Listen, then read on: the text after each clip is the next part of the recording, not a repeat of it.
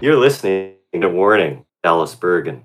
A lifelong CFL fan, you can find me on Twitter at CFL Fans Toronto. Co-host and founder of 3 Minute Warning, Bill Beer at Pigskin Punk 13, a football fan from Maryland who's gone all in on the CFL in the past couple of seasons. We love talking CFL and want to see the league thrive and expand its fan reach beyond Canada. Bill's totally doing his part, and so is ESPN. We want our listeners to know that all CFL games are available on ESPN Plus in the United States, TSN in Canada, and Visaic streaming around the world. Welcome to Season 2, Week 11 of the 3 Minute Warning. What's going on, Bill? How are you doing? Good. It's been a good week. Maybe not, if you're a Toronto fan, maybe not 100% good, but some exciting games this year. I mean, close games. It's been a great week. Lots of tight matches, and it's true, tough for Argo fans to endure a loss to the Hamilton Ticats, but really great games that went down to the wire. I saw an awesome tweet from Christina Constable from the CFL, who noted that all 4 games this last week went down to the final 3 minutes, and all winners overcame deficits of at least 6 points. And the games averaged 59 points per game, the highest weekly average across all of 21 and 22. Ended that tweet with, "Are you not entertained?" So yeah, it's been exciting in the CFL. What did you like about what you saw this week, Bill? I mean, we had an overtime game. We had a team that was undefeated got their first loss. We had a team with a quarterback with his first year starting almost threw for 500 yards. Crazy games. Anybody can win at any time. You never turn off that television. Or, well, if you're at the game, you're not turning off. But you never, there's a few minutes left in that game. You got to keep watching. You can't be like, oh, this game is out of reach and I'll go watch, Grey's Anatomy or something. No, keep watching that game. It's the CFL. It's one of the most exciting football leagues that I've ever seen. And I never seen anything like this. These close games and these comebacks. And it's just been a real exciting year. Oh, it's awesome to hear the excitement in your voice, Bill. I love it, how into the game you are. And yeah, we saw some great ones. A lot of points put up. You got to see an overtime game. And we noted on our last episode how many possessions sometimes we'll see like 4 or 5 possessions happen inside the 3 minute warning, which means that anything can happen in the CFL. Yeah, absolutely. Let's get started. We'll talk about the first game of the week. There were a few shockers, but I think this one was shocking to a lot of people as we saw Montreal win in overtime 20-17 over the Winnipeg Blue Bombers. Just such an exciting game to watch and shocking to see how it ended. I think, when the game is on the line for a kicker, that's one of the most exciting things that you can ask for. And sometimes they get a second shot, which Mark Leggio did for the Winnipeg Blue Bombers in this one. And unfortunately, he missed 2 opportunities to win this game. One that at the end of the fourth quarter, with the uniqueness that is the CFL, all he needed to do was have that ball clear the end line of the end zone for a single point to take that win. And somehow that kick got flubbed and it barely even made it into the end zone. And we saw that game go to overtime with Montreal kicking a field goal in their first overtime possession. And then Winnipeg getting a second shot, and of the worst luck that could befall the Winnipeg Blue Bombers, Mark Leggio hit the upright dead on, and that ball fell dead without any points scored. Tough loss for the Blue Bombers, but honestly, I'm smiling as I say it. What did you think of this one, Bill? Yes, it was a surprising game. I guess the biggest thing that surprised me is how close Montreal was in this game. I really thought that this was going to be a one-sided game, but, they sacked Collaros, I believe, 5 times, that Montreal defense. They were in this game.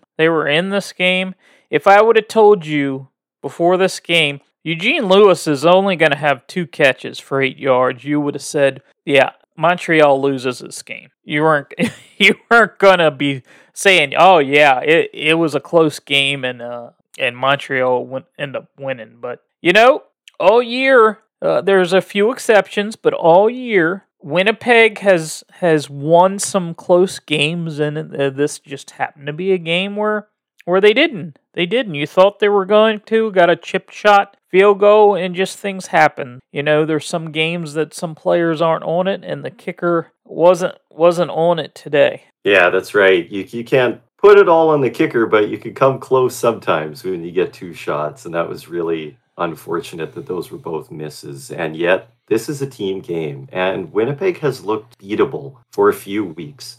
And they did look beatable in this one, as you noted, how close it was going back and forth. It was 7-7, 10-10, 17-17. I mean, Montreal was in this game the entire time. Neither of the quarterbacks impressed that much. Collaros was his efficient self with a stronger outing, going 21-27 for 251 and a TD. Neither quarterback threw an interception on the night, and yet there weren't a lot of fireworks, not a lot of good fantasy picks, a lot of guys, no 100-yard performers. Brady Oliveira had a pretty decent outing with 15 carries for 84 yards, but on the receiving front, there was, just not a lot there. Dalton Schoen did notch another touchdown, just 2 catches, but 2 for a very efficient 57 yards. But yeah, this one was a defensive battle, and one that Montreal was able to hang in and then get it done when they needed. And so maybe things are starting to open up. This might be the first week that we see Winnipeg fall to second in the pundits' power rankings. Maybe BC was ahead in a couple people's last week, but Winnipeg finally looks beatable. Yeah, that's for sure. And you can. They're beatable. I mean, I don't know. I know Winnipeg fans think they're just as good as they were last year, but the record says one thing, but it just they are winning, but they just don't look like they did. Now, will they pick it up here in the back end of the season? Who knows? But it's what makes the CFL interesting, that's for sure. Yeah, you're sure right. And I don't have any vendetta against Winnipeg. No. I just want to see parity in the CFL. I want to see a competitive league. And for a while, they were running away. Well, I guess BC was making a case for themselves week after week, but we were taking a long time to believe it. But now I think people are all in on how good this BC Lions team is, led by Nathan Rourke, of course. But any team can beat any team in the CFL. That makes for great battles like we saw this week, and makes for exciting games. We saw an exciting game in Hamilton. Unfortunately for you, Bill, Hamilton came out on top, beating Toronto 34-27 in this one, with Matthew Schultz starting in place of Dane Evans, and then leaving the game for the third quarter, making way for the unknown Jamie Newman to kind of run over the Argos for a quarter to show some stuff. But sorry to put you on the spot to make you talk about this one when it was a disappointing Argos loss, but give us your thoughts. No, it was disappointing that they had a touchdown lead and they came out in the second half and didn't take advantage of it. There were a couple key points that I could point out. There was a third and very short that they decided to punt. They're just not a good short yardage team for whatever reason. And I think them not being aggressive while they were up at that point, I believe it was by 7. That was kind of disappointing. They do lose Andrew Harris here. Actually, for the season, we learned that today that he's out for the season. And then during warm-ups, Cam Phillips didn't play because he had a groin injury, and it sounds like he's going to be out in a while. But I don't know. I just don't know. There was a long touchdown that Schultz came back in the game and threw it to Tim White. It was poorly played on defense. It was like a 50-50 ball that went for like a 60-some yard touchdown. I don't know. I think, and I brought this up on social media, I really think them force-feeding Brandon Banks because they're playing Hamilton, they need to be done with that experiment. It's not working. He's not getting open. He's not the same guy he was 2 years ago. And I don't know if that's the guy that you want to have as many targets as you've been giving him. At least this past week, he had 8 targets. And he had 2 catches, 27 yards. I mean, my opinion, you want to get Curly Gittens Jr. going early. You have Devaris Daniels, I don't know. Their offense is going to change, definitely, especially without Andrew Harris in the game. So we'll see what happens. But yeah, it was a disappointing outcome. Yeah, those are really interesting comments about Brandon Banks. You just, you may be right. It may be time for this experiment, for the forcing the ball to try and to get this huge free agent signing going. It might be time to cut your losses with just 2 catches on 8 targets. And, it's been obvious for many, many weeks that he and McLeod Bethel Thompson just aren't able to get on the same page. Clearly miscommunication between them. Now their relationship on the sidelines, cameramen made a great issue of looking at that this past game. And, they seem to be,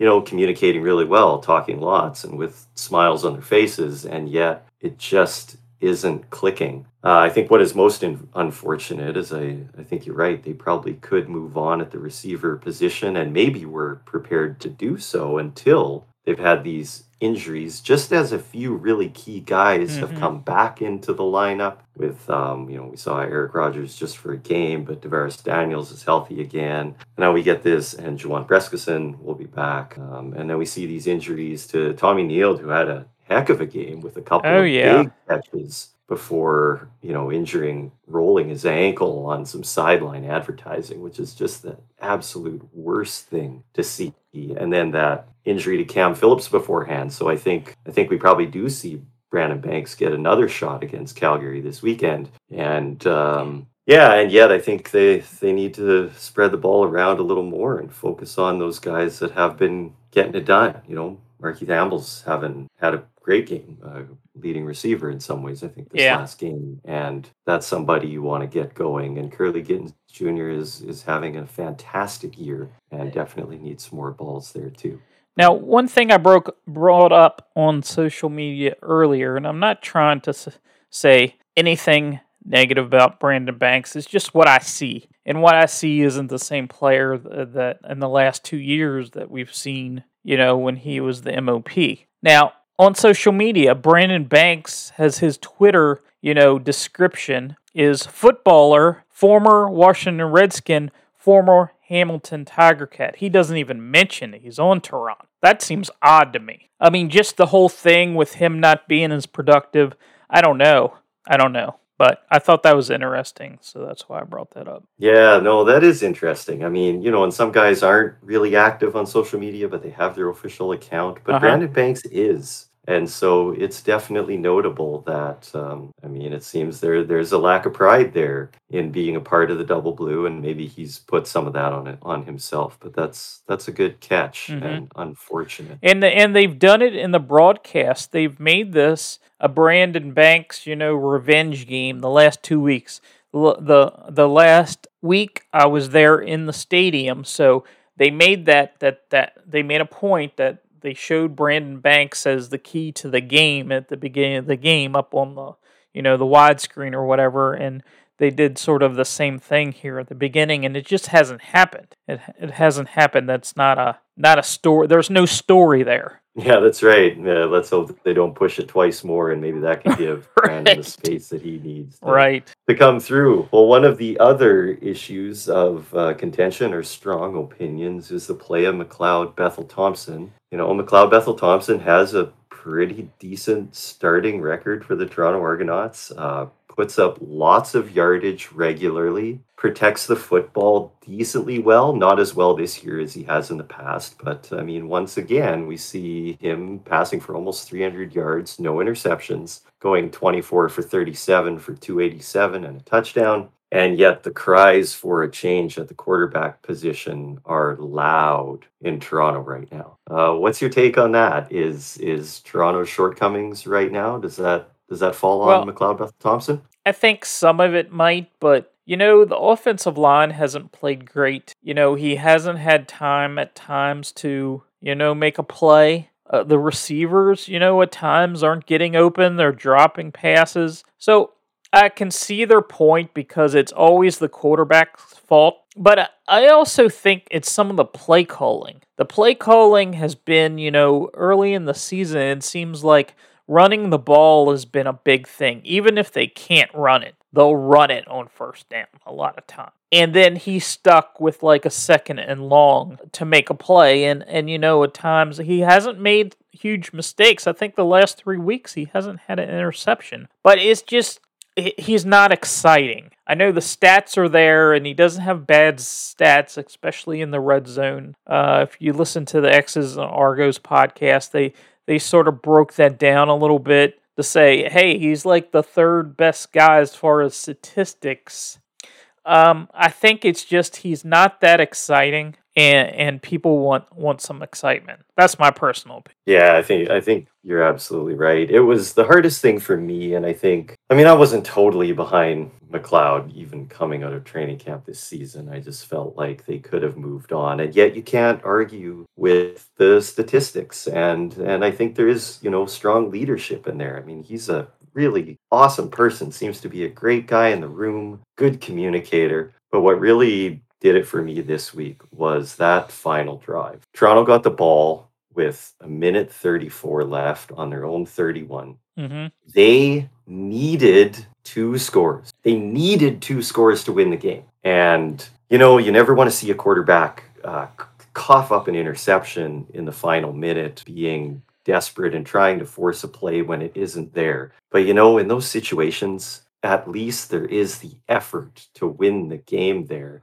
And I was so upset with this final drive because, maybe I won't name McLeod, but the Toronto Argonauts ran out the clock on themselves by passing the ball to the middle of the field instead of the sidelines, and by dumping off on the check down to the running backs twice for a 0 and 1 yard pass with some yards after catch.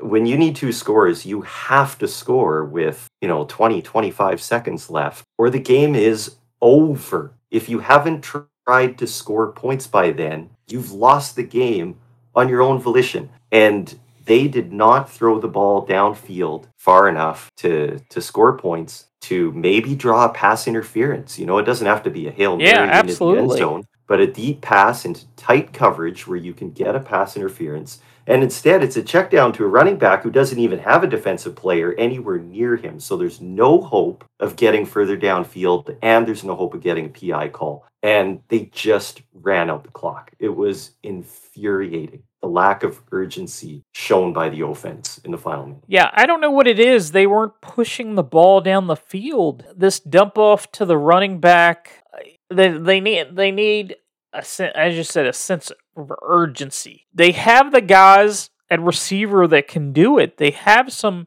really good receivers. I just don't know. And again, you don't know if it has to do with play calling. You don't know. I just don't know. There was something missing, and I don't know what it is, and I don't know if it's the quarterback, what it is exactly, but they need to find it pretty quick, actually, because at 4-4, they're looking in the rearview mirror, and they have Hamilton and the Alouettes right there. All right. Well, you said they need to find it pretty quick, so that's some of the debate right now. So do you take the risk, being in first place in the East right now? That's the East Division final berth and 1 win from being in the championship game. Do you risk messing around with your starting quarterback right now? No, I don't think you can do that. I know people are calling for it. I don't know. It isn't, because if you make the switch, you're going to Chad Kelly that hasn't started a game in the CFL, and you're basically having him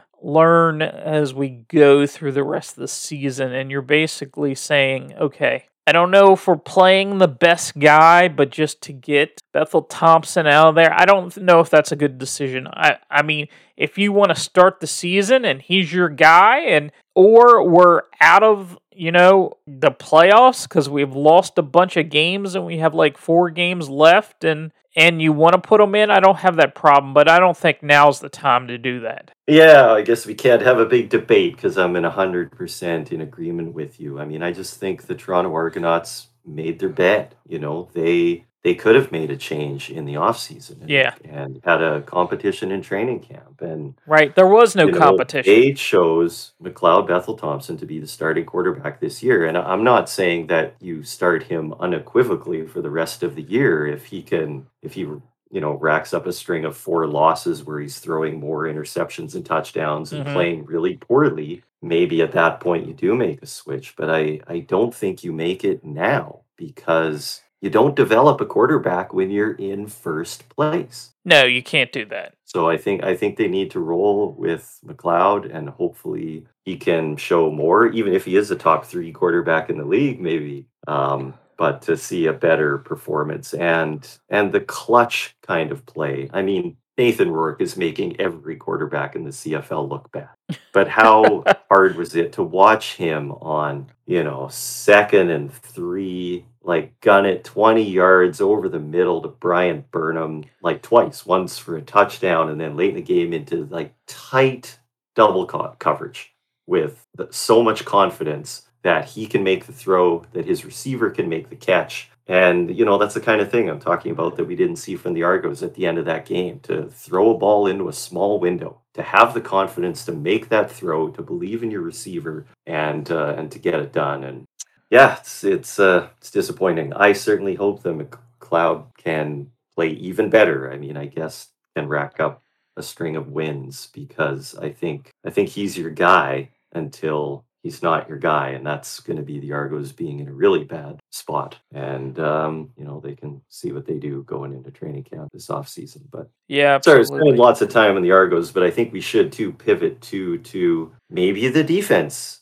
is the problem. I mean, I've been saying all season long that the defense is the strength of the Argos, particularly their front 7. Yeah. And at times their secondary, I thought, had been good. And then I went and looked up the team stats, and they are last in a number of significant, stats. Yeah. Forced turnovers and interceptions and second down completion by their opposition. I mean, dead last. That means behind Edmonton, behind Ottawa. Yeah. So those numbers are terrible. So, I don't know who this team is. It's bewildering every single week. I don't know if this team can play with anyone in league or if they're awful. I'm sure it's somewhere in between, but bewildering and frustrating for sure. Absolutely. So let's get into our next game, and it was BC Lions at Calgary, and this was a game I was looking forward to. It was the first game on Saturday, and halfway through this game, I thought the Calgary is just gonna. It's not BC's day. Nathan Rourke had a couple interceptions. And Bo Levi, broke the record there, and they were looking pretty good. They had an interception return for a touchdown there in the second half. They had a kickoff turn for a touchdown, and then Nathan Rourke just goes crazy. And I had a discussion last night. There was what do you want to call it? The Twitter, like an audio show or whatever. I got invited on, and they were talking about Nathan Rourke, and somebody mentioned something about, Nathan Rourke could go to the NFL right now and start for a couple teams. And I did object a little bit about that because I don't know if we're ready for that. He's ready for that. I mean, he's only been 10 games or whatever, but he does look pretty amazing.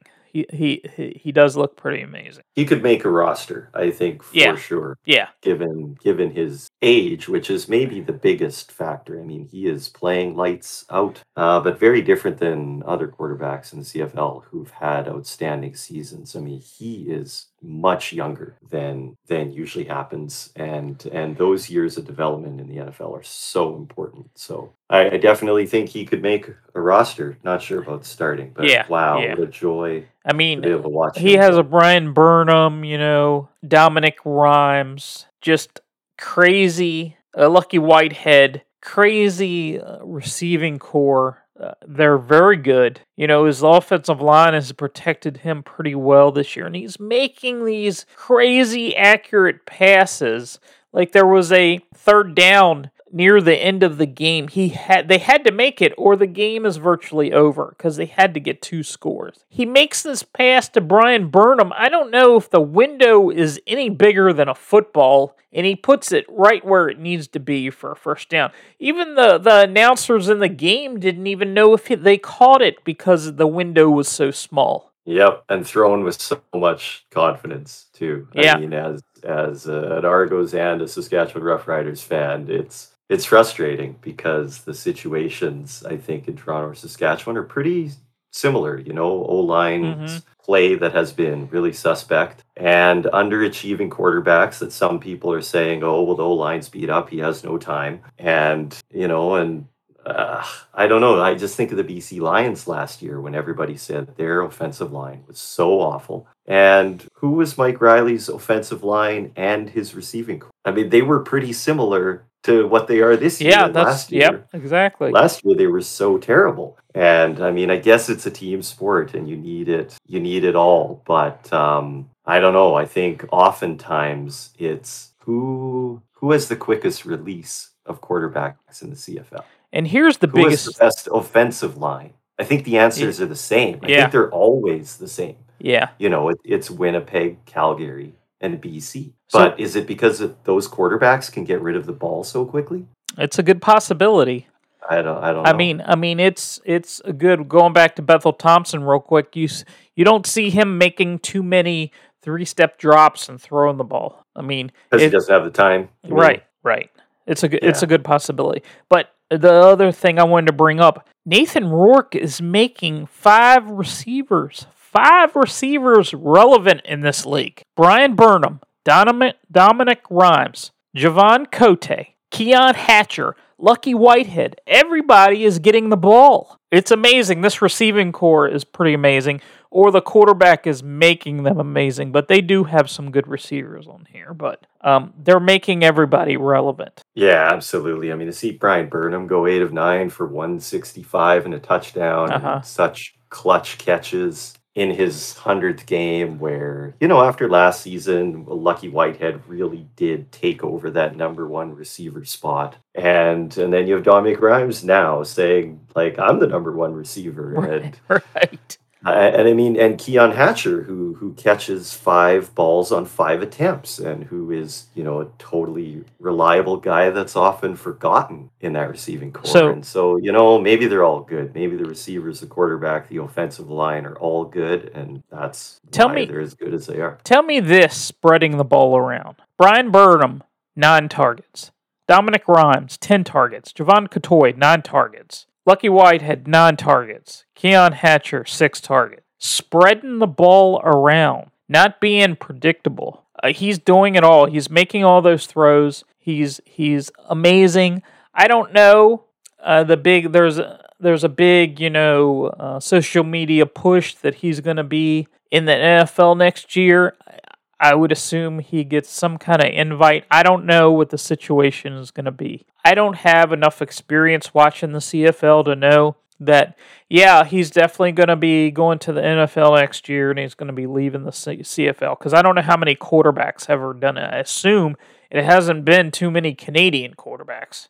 No, it's been an awfully long time, and that hasn't happened very often. Yeah, I mean, the last guys to have a legitimate shot, which weren't actually given a legitimate shot, but I mean, Ricky Ray and Henry Burris, both had their times. And you know what? I mean, seeing those, that may have affected Bo Levi Mitchell's decisions too. I mean, he certainly could have gone down there, maybe had a shot and held a clipboard, but Bo Levi Mitchell wanted guaranteed money to go down there, and he never got an offer good enough that he felt he could leave the CFL for. I mean, I think Bo Levi Mitchell loves playing football, and it's worth noting too that was at a time when the Toronto Argonauts offered Bo Levi Mitchell almost $1 million a year each year over 3 years to be the quarterback, an offer he spurned. But so the money was bigger at that point in time too. But no, this is exceptional to see what Nathan Rourke is doing, and I think we need to enjoy him while he's here. This is an incredible story. It's great for Canadians and Canadian football, and I mean it's great for all football fans. Tell the world about Nathan Rourke. He's coming, and we wish him all the success as much as we would miss him in the CFL. Yeah, I'd love to see him stay in the CFL.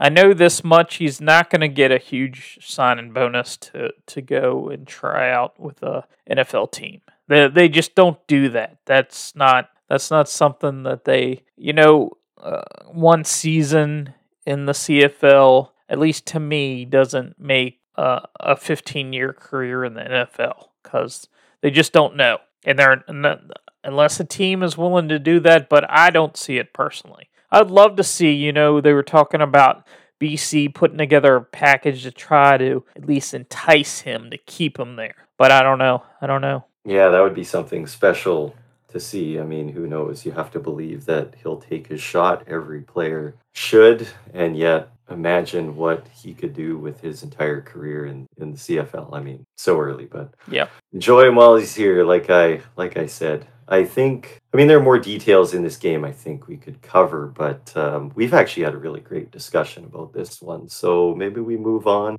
Yeah, let's move on to our fourth game of the week. Yeah. So any last injections you want to put in about that game, because we talked a lot about kind of off. I don't think Bo Levi Mitchell is what he was. There's something missing. I don't know what it is exactly.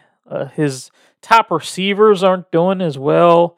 Reggie Begelton and Kamar Jordan, I don't know what's going on this year. But I think they're going to be a good team in the playoffs, but I don't know if they can compete with BC or with Winnipeg. Yeah. Oh, I got one thing. We had some strange calls in the CFL this week. I think we had 3 pyramiding calls, or 2 and 1 last week. But I'm wondering, on BC's last drive, they started on their 6-yard line.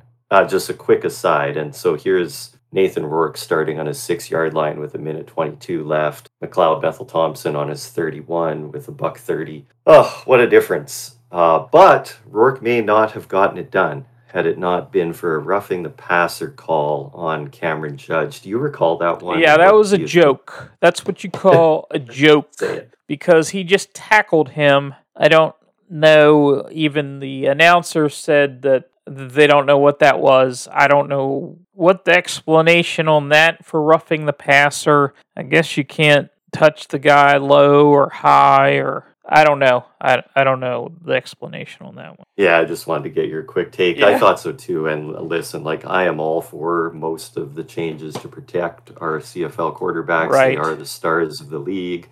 We need to reduce concussions. We need to, stop late hits and intent to injure and everything else. But the timing of this hit was, the contact was basically on the release of the ball. It didn't seem like a headshot at all. And I kind of questioned this one. We can talk about these things and not get fined for it, unlike players and coaches. Right. And I did not like that call. No, that was a bad call. Definitely a bad call. So, yeah. Okay, well, let's close out the week with Saskatchewan and Edmonton. Saskatchewan winning this one 34-23. This game was late. I'm going to start by saying that this game was way too late, which means that the game before it started way too late as well, because it's Saturday. You don't have to start the games this late. It wasn't even in Vancouver. We've got a 10:30 p.m. Eastern Time start in Edmonton. And, oh man, some of this one was a snooze too. So as invested as I was, I found it hard to stay up. I was glad I was with a couple good friends that we were having a good time, but it was a late night. Yeah, I ended up watching it the next morning because I couldn't do it. But yeah, this was, it seemed like, the Elks there early on could have did a little better. I don't know. They just don't have all they're missing their running back, Wilder Jr., and they went with a fullback, running the ball a good portion of this game. They split the carries, and then Cornelius didn't look bad. He had a late interception. He's trying to make something happen, and that's the thing you like to see. You like a quarterback.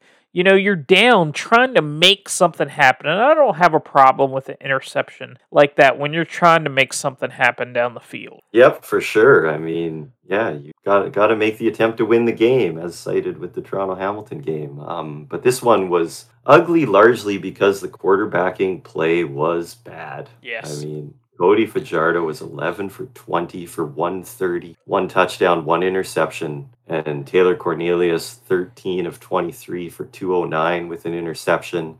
Now, both of these guys had 2 rushing touchdowns, and, there's production there, particularly Cody Fajardo's. I mean, they won the game, and in the fashion that he often does, he is a winner. Even when he has an ugly passing game, he can take on, the weight on his shoulders and get it done when it matters. That was the one bright spot for the Riders and for Rider fans. But really, this was an ugly effort. Both of those quarterbacks throwing for 55%, 56% completion rates, which is terrible. And nothing notable in the run game either, with Edmonton much improved from their first meeting with Saskatchewan. They stopped Jamal Morrow tonight, holding him to 46 yards on 13 carries. Very little to look at from receiver production. Duke Williams was 4 of 6 for 80 and a touchdown, but I mean, the next highest receiver for Saskatchewan was Keon Schaefer-Baker, who had 2 for 25. And as we've seen with Edmonton, Kenny Lawler is it, basically. He had another 100-yard game, and after that, there was nothing. So 2 not very good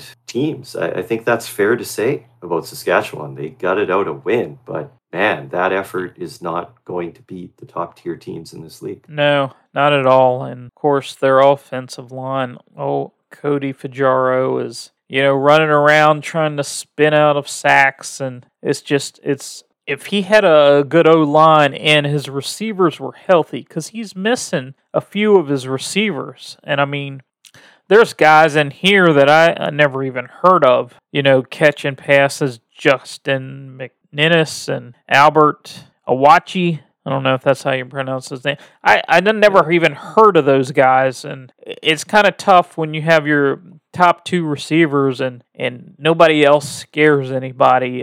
They're not going to get much room to run when your offensive line isn't playing good and you have injuries like this. And yet another name there is Jake Hardy, who started for this Rider receiving core, didn't register a catch. I mean, honestly, I wasn't surprised. I mean, he's had a few targets, lots of injuries over the last few years. But so it goes back to that, triangle of receivers, O-line, and quarterback, and they all contribute to each other's success. And you're right, with the holes in the receiving core and the offensive line and the maybe injury to Cody Fajardo, their offense is just looking terrible. Yeah, it wasn't. It was a close game, but it was probably the least exciting game for me personally. And it looks like it's not as close as it was, but it really was close the entire game until within the last 2 minutes. It was worrisome. I didn't have much confidence at all through that game. I was happy to see a win, but Edmonton put up a fight, and thankfully Saskatchewan could gut it out and get what they needed. The kickoff return, we saw Mario Alford the Good this week. Has he been hot and cold from week to week with kickoff return touchdowns and game-costing fumbles, but a 98-yarder in this one that was probably the most exciting play of the game. I loved Ante Milanovic-Litre as well, running the ball for Edmonton, trying to go with kind of a tandem Canadian duo running back, Thunder and Lightning kind of thing. Right. With Malik Irons, and Litre punished the Riders on that opening drive. Oh yeah. And then they hardly went to him after that.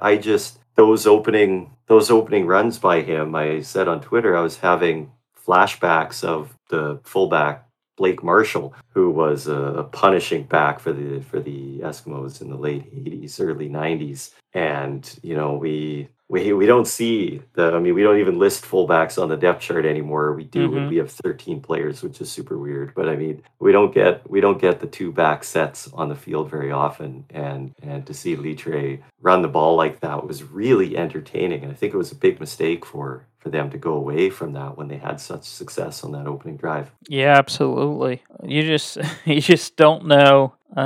It's hard to guess why teams have certain play calling and why when something is working, sometimes they go away from it. You just don't know. Yeah, who knows? Well, we're going to preview this week next and starts off with Edmonton at Ottawa. And so we can talk about how badly do these two teams win? Are any of these coaches in trouble? Who do you think wins this one? I think Ottawa's gonna win this one. Their defense has played half decent. Their offense, except for the last game, their quarterback Caleb Evans has done pretty well. The last game he was awful, but I just think that they're gonna pull one out. They have to. I think their coach is in trouble if they keep losing. This is a winnable game. They have to win this game. This is a must win. I think Edmonton, they're not going to get rid of their coach no matter their record this year. That's my pick because he is the coach and general manager. I think you nailed it. Absolutely. It's clear that Chris Jones is still piecing this team together. They could maybe make the playoffs in a crossover, but Yeah. I don't even know if that's first priority there. Chris Jones Right. wants to piece together this team so that he can win down the Well, road. I think they have the most. Whereas with Paul LaPolice, having been a coach there for years, not like Chris Jones, I think this is a must-win for Paul LaPolice. Yeah. He might not have a job the next morning. Right. This is a must win. So that's a pretty interesting game just for that. And Ottawa needs to win some games here. I mean, just for their fans. They got an incredible fan base from what I've seen online and just for them, I'd like to see them win. Absolutely. It's tough times in both Edmonton and Ottawa for fans with neither of those teams winning very often. I mean, Edmonton hasn't won in forever, 1,000 days or something ridiculous like that. Yeah. But things are bad in Ottawa too, and you're right, that's usually a great place to see a game, a great game day experience with passionate, knowledgeable fans. And oh man, if they're hanging their heads, I feel for them because it's not fun losing every game and stuff. No, not at all. Well, also on Friday, we have BC at Saskatchewan. Looks like James Butler is going to be back for BC, but wow, Saskatchewan's getting their reinforcements on the defensive line with AC Leonard, Garrett Marino, and Pete Robertson all looking to return for this game. You'll remember it's a number of weeks ago now, but Saskatchewan was looking pretty dominant when they had these three guys in the lineup on the defensive line. Can that be enough for Saskatchewan to challenge Nathan Rourke and the BC Lions this week? Could be a closer game than people are thinking. I mean, it's always tough to play in Saskatchewan. BC has been playing well. We'll have to see. It wouldn't surprise me if Saskatchewan had an upset here, but I really think BC is going to pull this one out. Yeah, sadly, I think I agree with you too. I think Saskatchewan has shown that they can beat teams with their defense carrying most of the load, but I don't think you can do that against Nathan Rourke and that BC Lions offense. So they're going to have to bring all three phases to get that win. And yet, hey, a home game in Regina, you never know. Maybe they show up big and the crowd gets right behind them. I don't know. It's that quick release again, though. Can the Saskatchewan Roughriders pass rush with those big names on the D line? Can that turn the game when Nathan Rourke is so good with his reads and his vision and his elusiveness? I'm not sure. I think we're going to need more. We're going to need Mario Alford. We're going to need Cody on top of his game and good effort from the receivers. Maybe we see Shaq Evans this week. That could give the Riders a boost. And yet that's to be determined. Yeah, absolutely. And 2 games Saturday. So we got Hamilton at Montreal, Calgary at Toronto. Hamilton and Montreal, I'm not sure where I'd put my money on that one, partly because there's some uncertainty whether Dane Evans is going to be back.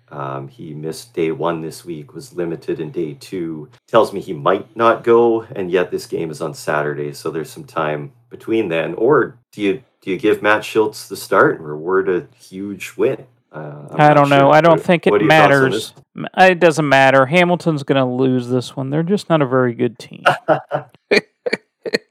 And is Montreal a very good team then? No. They did win. They did beat the undefeated. So, no, they're both struggling. I know Hamilton won their last game, and I don't know. I don't know what the answer is for them. It didn't sound like Danny Evans is going to play this week, but who knows? I don't know. Somebody needs to lose. Who are we rooting as Toronto fans? Who are we rooting for to lose in this game? Oh, well, I mean, I think you had the right answer. You always cheer against Hamilton. Right, You're a right, Toronto right. fan. Yeah. And Toronto fans don't even cheer strategically, I don't think. It's Yeah. just anyone but Hamilton. Right. But yeah, and you're absolutely right. I mean, Montreal, you can't ask for a bigger accomplishment than knocking off the undefeated Winnipeg Blue Bombers. And yet, this is a team that's beat up. Trevor Harris actually missed day one this week as well. I believe Eugene Lewis has been limited all week, not even certain whether he's going to play. Of course, Dominic Davis, who can certainly run for touchdowns, but is the backup. But I think you want Trevor Harris starting this one. Hamilton, looking at their injury report, they are totally beat up. Simone Lawrence, Deontay Evans, Jamal Roll, all missing first 2 days of practice this week. So we'll see what their status is. So I'm not sure how to pick this one. For me, it's a toss up. Yeah. But yeah, it would make sense to pick Montreal for sure because they just had a huge. Definitely. And is it our Jekyll or Hyde Toronto Argonauts as they host the Calgary Stampeders on Saturday? I don't know what to expect from this game. I wouldn't shock me if we get a Calgary win. It wouldn't shock me if Toronto shows up and gets a win. I just don't know what to expect. Are they going to come out and just pass the ball over the field, set up a little running game? And I just don't know. I don't know if they know. Do you think they know yet? It's Wednesday. They should know what their game plan is going to be. They'll have a game plan, but who knows what the results will be. I kind of have this, feeling that this will be a blowout, but I don't know who's going to win. It kind of feels like one of those games where Toronto just totally shows up, everything clicks, everything's working, and they get a huge win. And yet, we've seen the games where the opposite is true, and they just don't seem to show up and nothing works. So I don't know. Having Brescison back, I think, is going to be a boost. He'll no doubt be in the starting lineup. I think Brandon Banks is due to start again in that receiving core. One of the big questions is the running back position. I'm really excited to see AJ Ouellette at running back, I imagine, who looked pretty decent. Didn't bust it open last week, but I love how he runs hard. I said on Twitter, it's probably sacrilege to make any comparison to Andrew Harris, but you know what? He runs the ball in a similar fashion, and that means that you don't have to adjust your game plan too much. Maybe he can have a really big game for the Argonauts. He's maybe the guy going forward. So I'm looking forward to seeing him. Yep. Yeah, it's hard to say what we're gonna see. It should be entertaining to say the least, hopefully. Yeah, I'm kind of bummed we're not going to get a tailgate because that's such a good time. But C&E games are fun too because they're well attended. So there might be a buzz and atmosphere in the stadium. And if the Argonauts get going right away and hold the fans in the stands rather than those people who show up for a bit and then go see the exhibition, if we can hold those people in the stands, have the Argos, put on a great effort with lots of excitement, maybe we can get things rolling here. Right. Yeah. Boost crowds and hang on to first place and have some good momentum with 2 more games against Hamilton and all of it. Yeah, absolutely. We'll see what happens. Sure will. Well, let's get to some quick fantasy. We've been on an hour, but we don't have a start and end time to the show. We just talk. So yep. We'll go to our CFL fantasy teams. This past week, I kind of went the opposite strategy the week before. It's kind of either do you take Nathan Rourke and a couple big BC receivers and a bunch of dregs, or do you go the other route and take a lower priced quarterback so you can get some more talent at the other skill positions. I lucked out and ended up with 95.5 points this week, going thrifty with Taylor Cornelius, but those 2 rushing touchdowns fueled a 27-point effort from him. Along with him, Brady Oliveira, who had 18.8 points in his game with a touchdown and just over 100 yards all-purpose, not rushing. I picked Bruce Anderson III, replacing James Butler in BC. Not a bad outing with 13.9. I went in on Brandon Banks, and I guess I lucked out because he was about the same price as Cam Phillips. So I think anyone with a reasonable mind would have taken Cam Phillips, and he got hurt in the warm-up. I took a chance with Banks because I really believed that Toronto was going to force him the ball. And they did, but it still didn't pan out with just those 2 catches, 6.5 points. I followed your lead and took Dalton Schoen, and he showed up for a touchdown. Not a huge night, which is the 2 catches. But when you score a TD in fantasy, your point totals are going to be all right. Wrapped it up with Likey Whitehead, who had a bit of a quiet night, but still 13.6. And the Bombers defense, which was kind of a letdown with just 2 points. How'd you do this week? Well, I had my second lowest week with 53 points. So my thought process, Zach Caleros was a decent price, and he was coming off, I believe it was a 3-touchdown game at least. He only got me 15.1. I put in a Hamilton Tiger Cat, which I really don't like to do, but Don Jackson was coming off a game where he had a lot of receptions, a lot of yardage through the air, and I was thinking that they would do the same. But he disappointed. He got a 7.1. Only 5 yards on 2 receptions through the air, so didn't get those points. Jabal Morrow got just under 7, kind of disappointing. Cameron Phillips, I started, got me a 0 since he got injured. I kind of messed up here. Is usually I had Dalton Schoen in there, and who I've been using almost every week. Didn't put him in this week. I put in Tyson Philpott. He only had 1 reception for 7 yards, but he had some return yardage, 7.7. And then in my flex, I never use a running back. I don't even know why I put him in this week. I put Jeshurun Antwi, who didn't even start. And I had the Saskatchewan Roughriders defense, and they got me 8 points. So it came to 53. So pretty awful. Pretty awful. This is my second lowest. Had been on a roll. You've been talking me up so much to everybody, and I just didn't have it this week.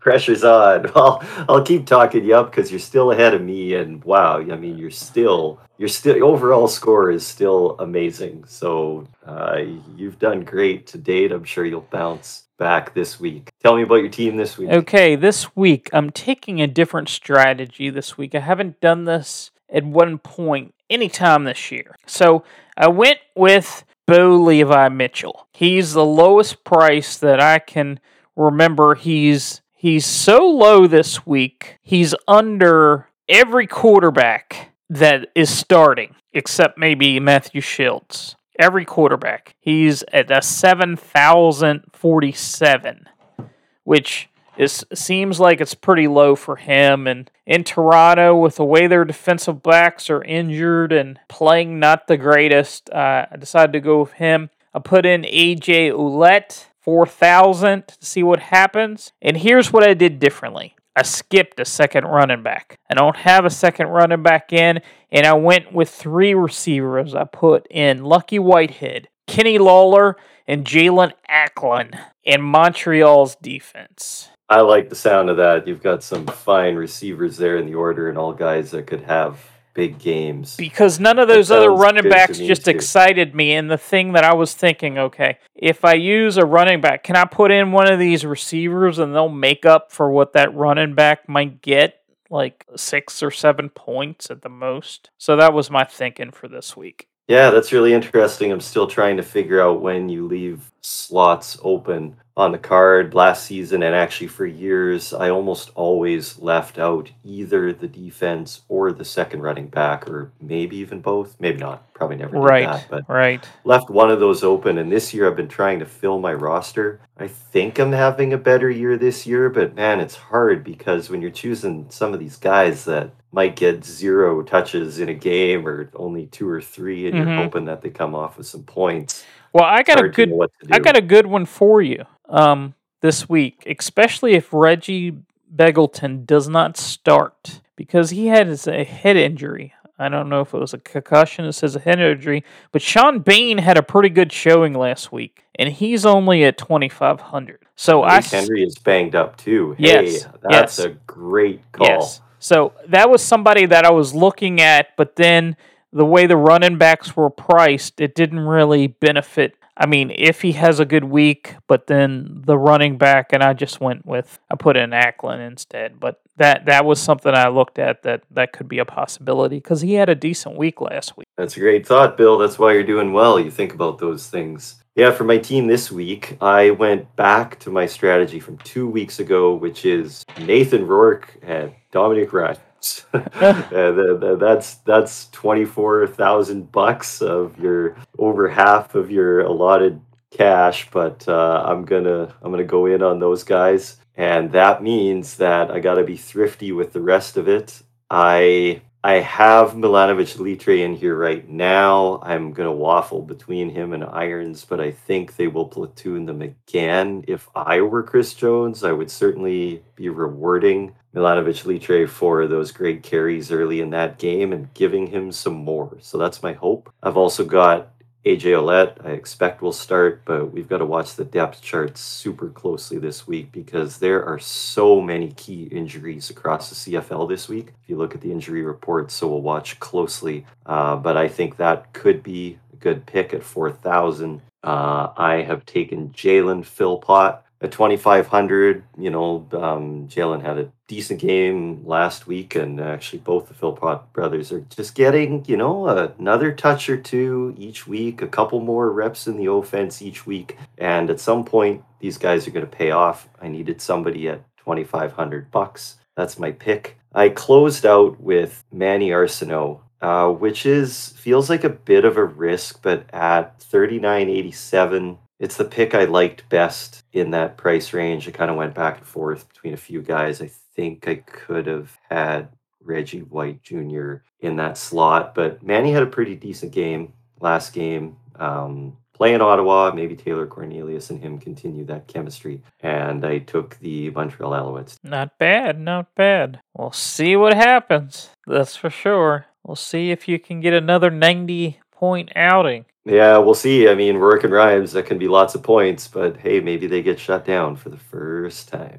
We'll see. Who knows? Yeah, it'll be exciting to watch, that's for sure. So, one thing that I wanted to mention that I heard this week, and I wanted to get your thought on it, is that Devontae Dedmon went to try out for an NFL team this year. He was on the Miami Dolphins in the preseason here, and he got cut. And do you think that's a player that's going to come back to the CFL and maybe have a team be interested in him? Because he was a heck of a returner up here last year. Oh, yeah. I think just about every team would be interested in him. Yeah. I think from what I understand reading this week that Ottawa still retains his rights. Because he was extended and went down on the NFL window. I'm not positive, so we should check that. But, I mean, any team, and certainly the Toronto Argonauts, could use somebody like that with haven't found their return game yet. Right. On punt returns or kickoff returns. And so one of my notes in the Toronto game was I am ready for the next